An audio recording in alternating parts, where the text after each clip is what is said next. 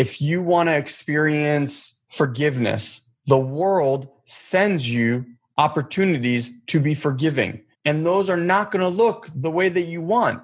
Likewise, if you want to experience generosity, the world doesn't bestow on you billions of dollars so you could be generous. It puts you in situations that it's very difficult to be generous so you can experience that light. Welcome to the Have It All podcast. I'm Elon Ferdman, and along with my brother Guy, we're Satori Prime. We've spent the last 16 years on a quest of mastery, and not just in business, all areas. Mastery of our finances, our bodies, our relationships, and most importantly, our minds. You see, while most people fantasize about their dream life, we went out and created it. And you bet we learned a few things along the way. So if you want to gain new skills and tools that will help you achieve the life of your dreams, well, you've come to the right place. So get ready to have your mind expanded. Implement what you learn here today, and you'll start living the life of your dreams instead of just, dreaming about it. So are you ready to have it all? Let's go.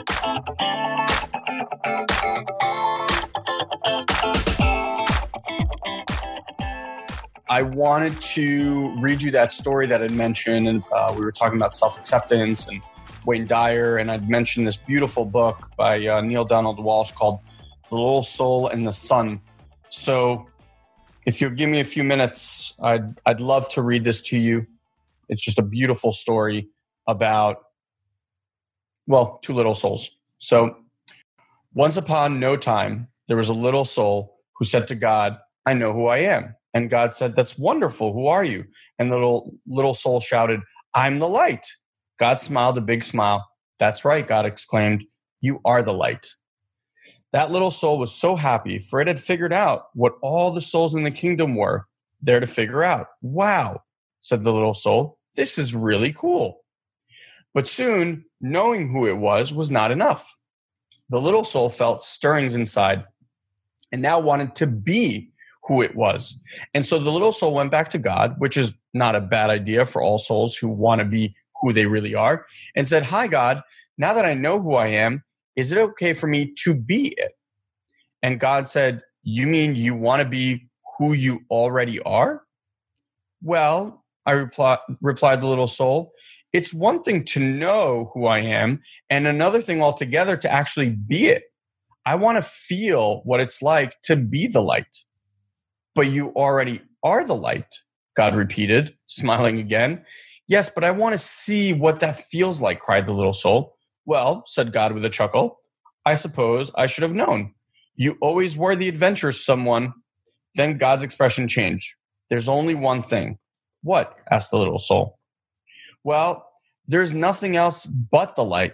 You see, I created nothing but what you are. And so there is no easy way for you to experience yourself as who you are, since there is nothing that you are not." "Huh," said the little soul, who was now a little confused. "Think of it this way," said God. "You are like a candle in the sun."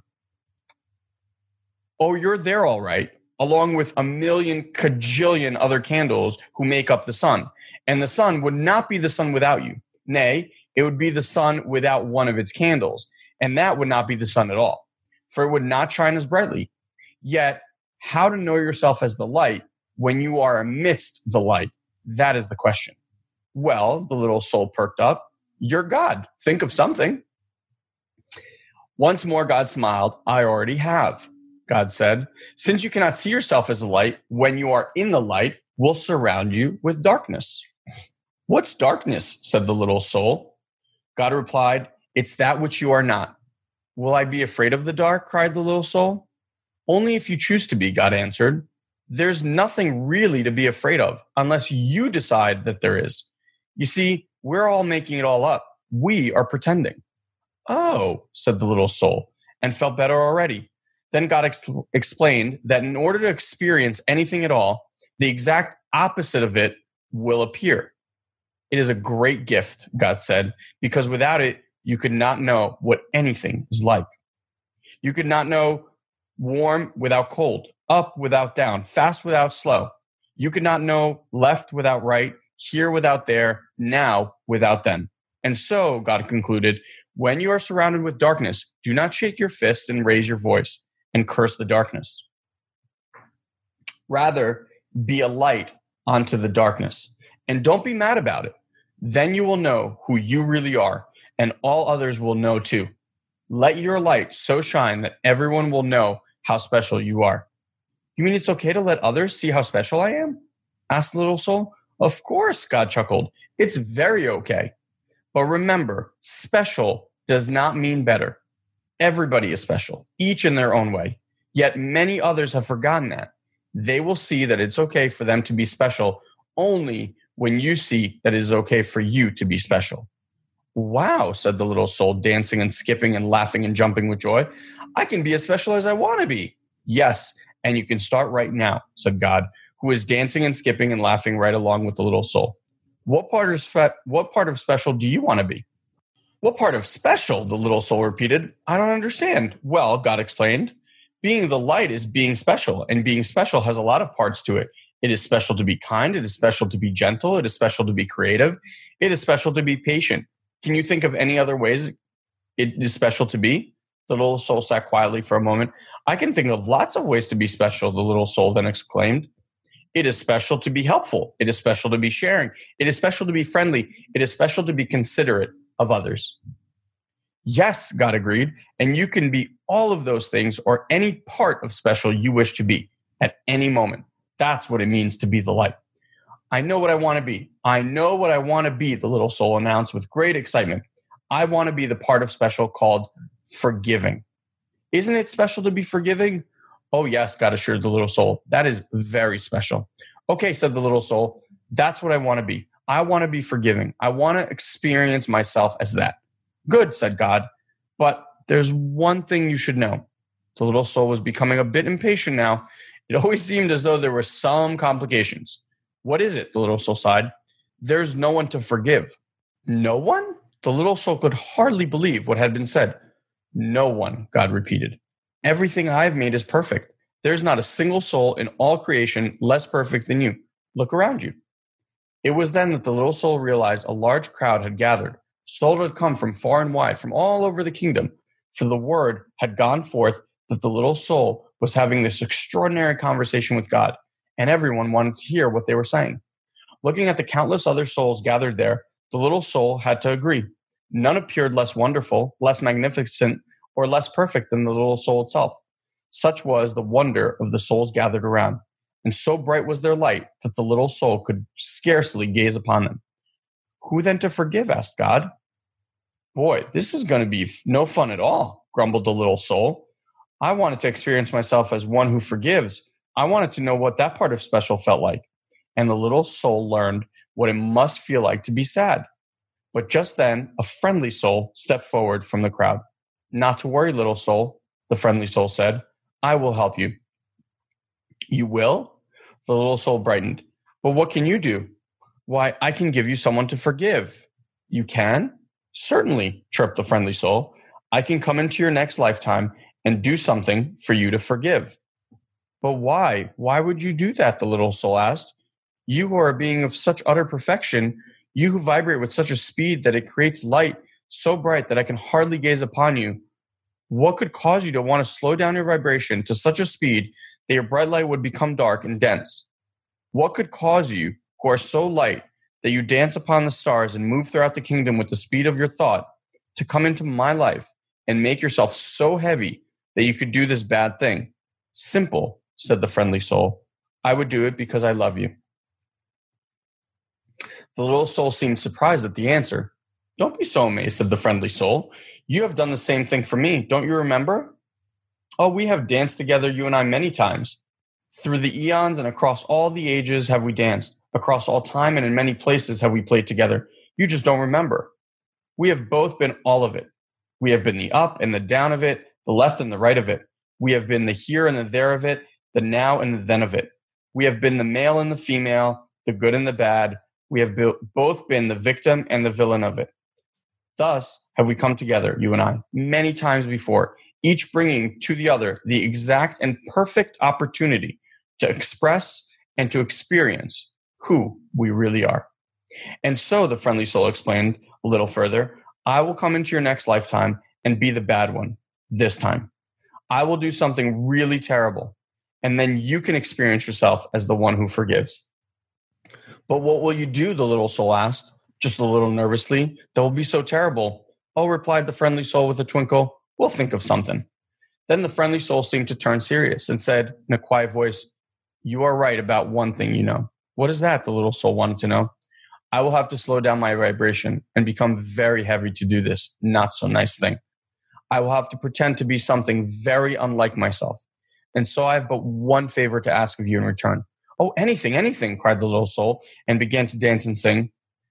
I get to be forgiving. I get to be forgiving. Then the little soul saw that the friendly soul was remaining very quiet. What is it? The little soul asked. What can I do for you? You're such an angel to be willing to do this for me. Of course, this friendly soul is an angel, God interrupted. Everyone is. Always remember, I have sent you nothing but angels. And so the little soul wanted more than ever to grant the friendly soul's request. What can I do for you? The little soul asked again.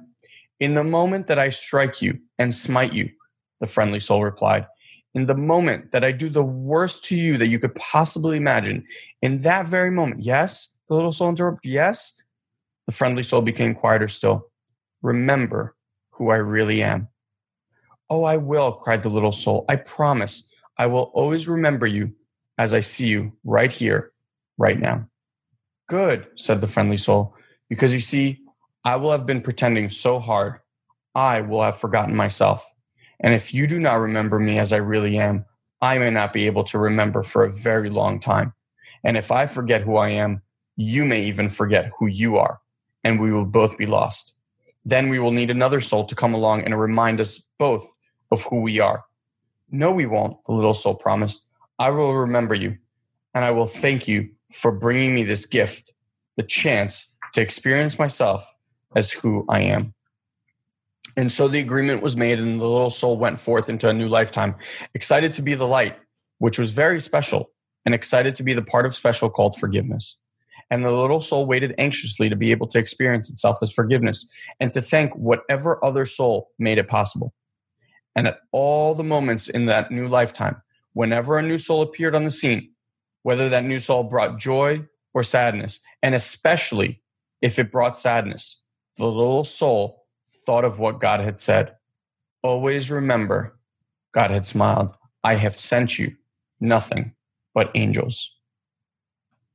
Beautiful, beautiful story. And every single person shows up in our lives with a reason, with something for us to learn.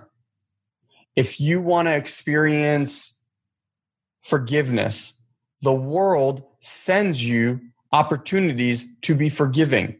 And those are not going to look the way that you want.